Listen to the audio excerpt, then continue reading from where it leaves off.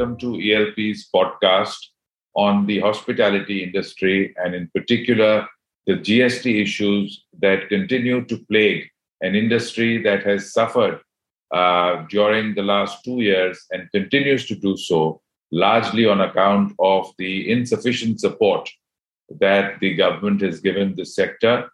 And given that travel restrictions are hopefully going to be off, the vaccine is spreading very well, we hope that this industry will resurge with the upcoming wedding season. However, whether it is the pandemic or beyond, the taxes continue to plague this industry.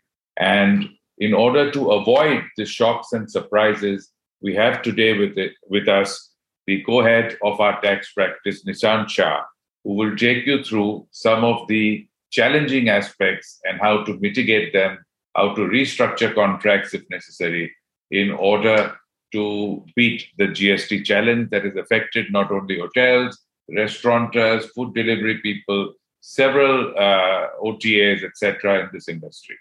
So without further ado, I will pass this on to Nishant. Nishant, my first question to you in today's conversation is, what would you advise players in this industry as far as GST is concerned? Thank you. Hi, Sujan. Thank you. Thank you for this opportunity. You very rightly pointed this out that the pandemic, if at all, has affected this industry maximum among the few that have really been drastically impacted. Within that, again, the support from the government has not been really significant as compared to what it could have expected. So within that, what becomes important is that one avenue to optimize their cost or their P&L would be the tax cost, because every tax rupee saved is an addition to the P&L account, to their bottom line. In this regard, the 2 points which I just want to highlight, there are multiple other points, but 2 specific points. One, this industry, there has been credit availability has never been a normal regime in the erstwhile regime, which is pre-GST. With GST coming in, there are credits available to them. However, there again, because this industry deals in alcoholic liquor for human consumption, etc., these are not part of the GST, and there are certain exempted supplies that they make. As a result, there is a reversal of the credit that they avail or they can utilize. Now, if this industry goes through specifically, or hotels go through specifically onto what credits that they have availed and are required to reverse, they will realize that there are certain credits which are directly related to the taxable income that they are earning, in which case no reversal is required. This obviously requires certain efforts, and we've actually sat with a few hotels, helped them out identifying those. Initially, there was some amount of cost, effort, etc. required to identify those, but now they're yielding benefit year after year for this additional credit which is coming. So this is one very clear aspect which has benefited them. The other one is, a lot of these hotels go in for development of new hotels or expansion of the existing hotels or renovation, because that has to be in trend. In that regard, under the GST regime, any expenditure which is in relation to immovable property is not eligible to credit for the GST paid thereon. What we've seen is that if hotels are able to structure their contracts for either renovation or expansion, etc., in a manner that movable and immovable is disintegrated, full credit becomes eligible on the immovable portion. And a lot of these hotels have about 200, 300 rooms. Each of these rooms need to be furnished and decorated. All of these furniture, decoration, etc., can be considered movable. And if that is movable, you are eligible to credit. So, these are 2 aspects. There are a number of similar aspects. These are 2 broad ones, which I thought I should highlight here. But if we sit with certain hotel, I can tell you there will be at least another half dozen avenues where they can save on GST and thereby add to their bottom line. Sure, Nishant, that's very helpful. Tell me, given your experience, are there any other specific issues that people need to be aware of when they are going through optimization? Because there's obviously, it's very interesting, and people would, of course, as you rightly say, want to add to their P&L and therefore reduce the cost of tax, and GST is one of those. But in that enthusiasm, what sort of diligence, what sort of mitigation should they be taking and looking at?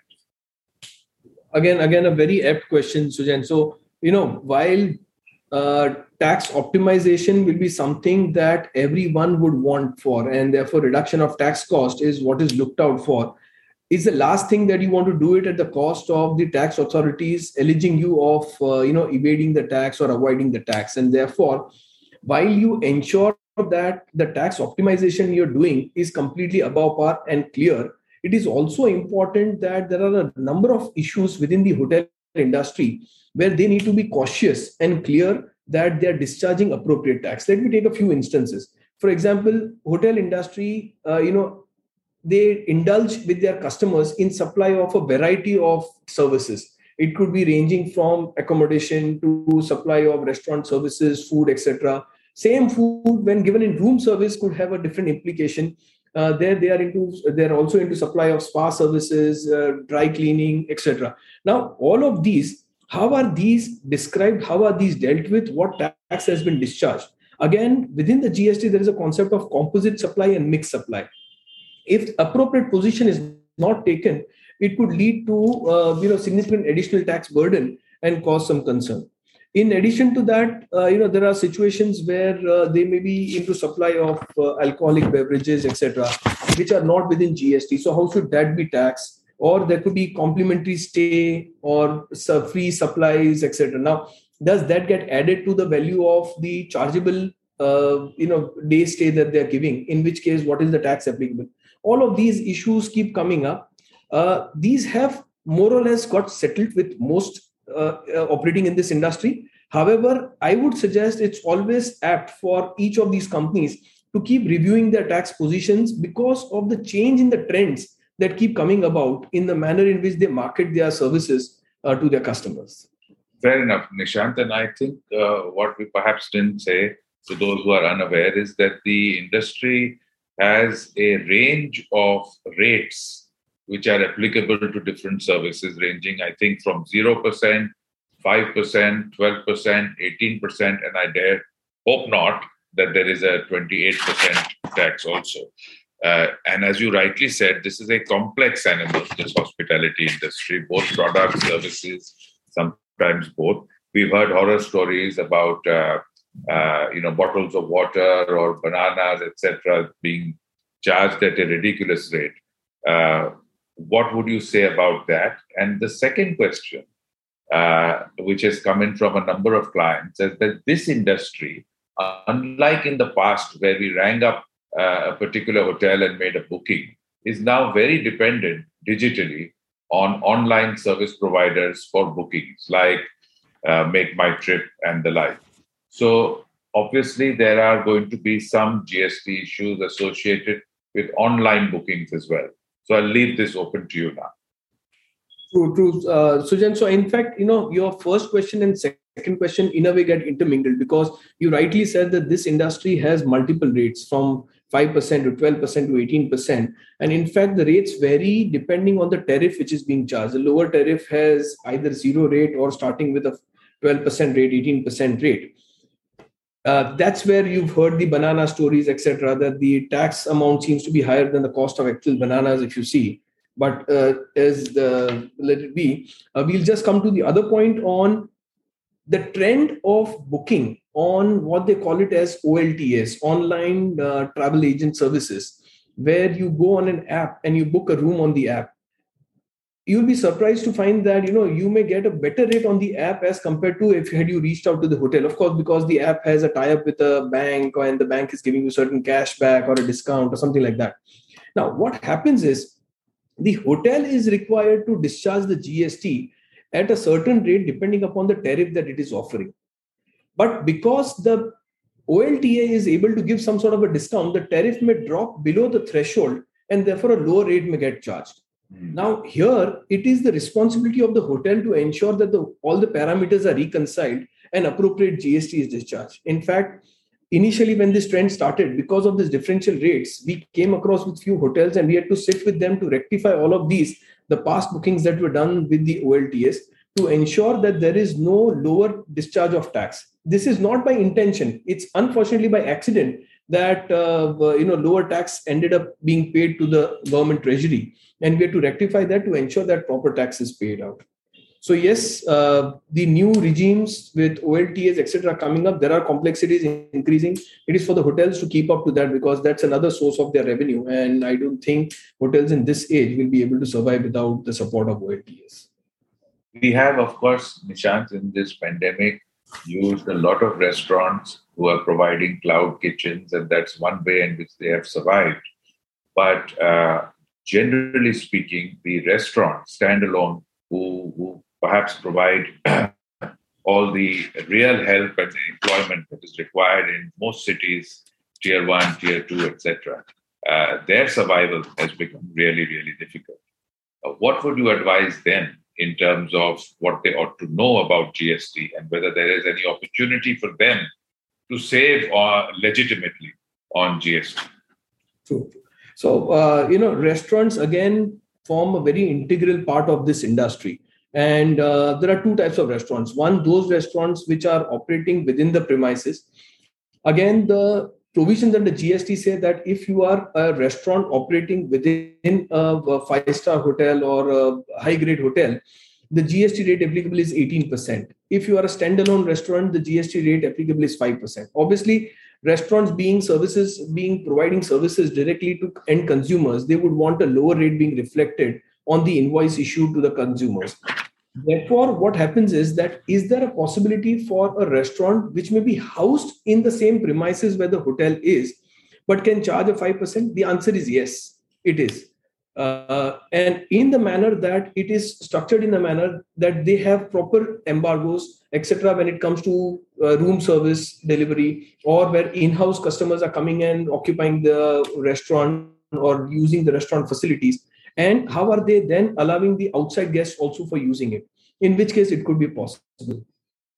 In addition to that, generally for restaurants, restaurants these days have takeaway facility, they have drive-in facility, etc.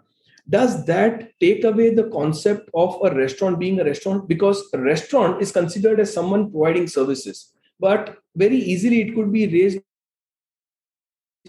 A concern could be raised that a takeaway or a drive-in is across the counter sales, and therefore it is not supply of service but supply of goods. And if it is supply of goods, the rate applied is different, the process carried out is different. Is that a concern? Thankfully, the government has made certain clarifications, have issued out certain very clear guidelines, and therefore they have clarified this aspect that they still continue to be restaurants and chargeable to 5%. But having said that, it's important that the restaurants have their internal systems clear and documentation clear such that they're able to prove that 5% is justifiably paid in relation to their services. Thank you, Nishant. One issue that has come up is obviously because of this very high GST rates in some cases, there is also sometimes accidentally and hopefully not deliberately some sort of anti-profiteering. And you read very often in newspapers about the government going quite strongly on those they suspect to be anti-profiteering. Could you explain that concept to us in terms of what you're seeing in this industry? Absolutely. So anti-profiteering is a different kind of, for lack of a better word, an animal that they've incorporated into the GST regime, which was supposed to be for a very temporary period. But because the law kept changing so often under GST, that the application of anti-profiteering was extended. Now, what is anti-profiteering? Anti-profiteering is a concept where the government perceives that the business, which is directly catering to the customer, is recovering from the customer in the guise of an overall price, in the nature of an MRP, the maximum retail price, an amount which is equivalent to GST, but paying to the treasury an amount lesser than what it has collected. Since the customer does not have a breakup, he is not able to decipher that. And thereby the business is wrongly profiteering. Now, when does such an issue come up? Such issue comes up whenever there is a change in rate.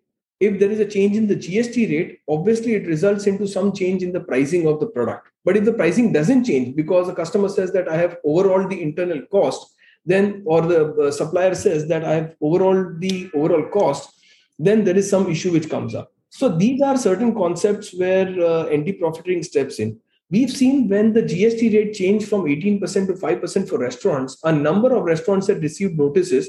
In fact, the cases are still going on where they are yet to prove that they've actually not profited because of the change, because the menu card continued to have the same price, though the GST rate changed from 18% to 5%.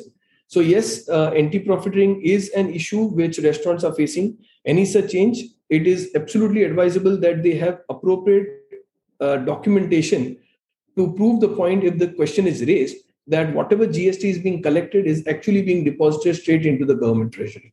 Thank you, Nishant, for that very clear, succinct clarifications. I think with that, we have run out of time, though I know that there are at least 15 more issues that you have on your table for this industry. So I would urge viewers and listeners to watch this space. We will come up with more depending on your feedback. And since this is one of our early ones, we would like as much feedback as possible so that we can then provide far better inputs and make your hearing experience better the next time. With that, thank you, Nishant. Thank you, ELP team. And we look forward to having this continuous association with all our clients and viewers and listeners. Thank you. Thank you.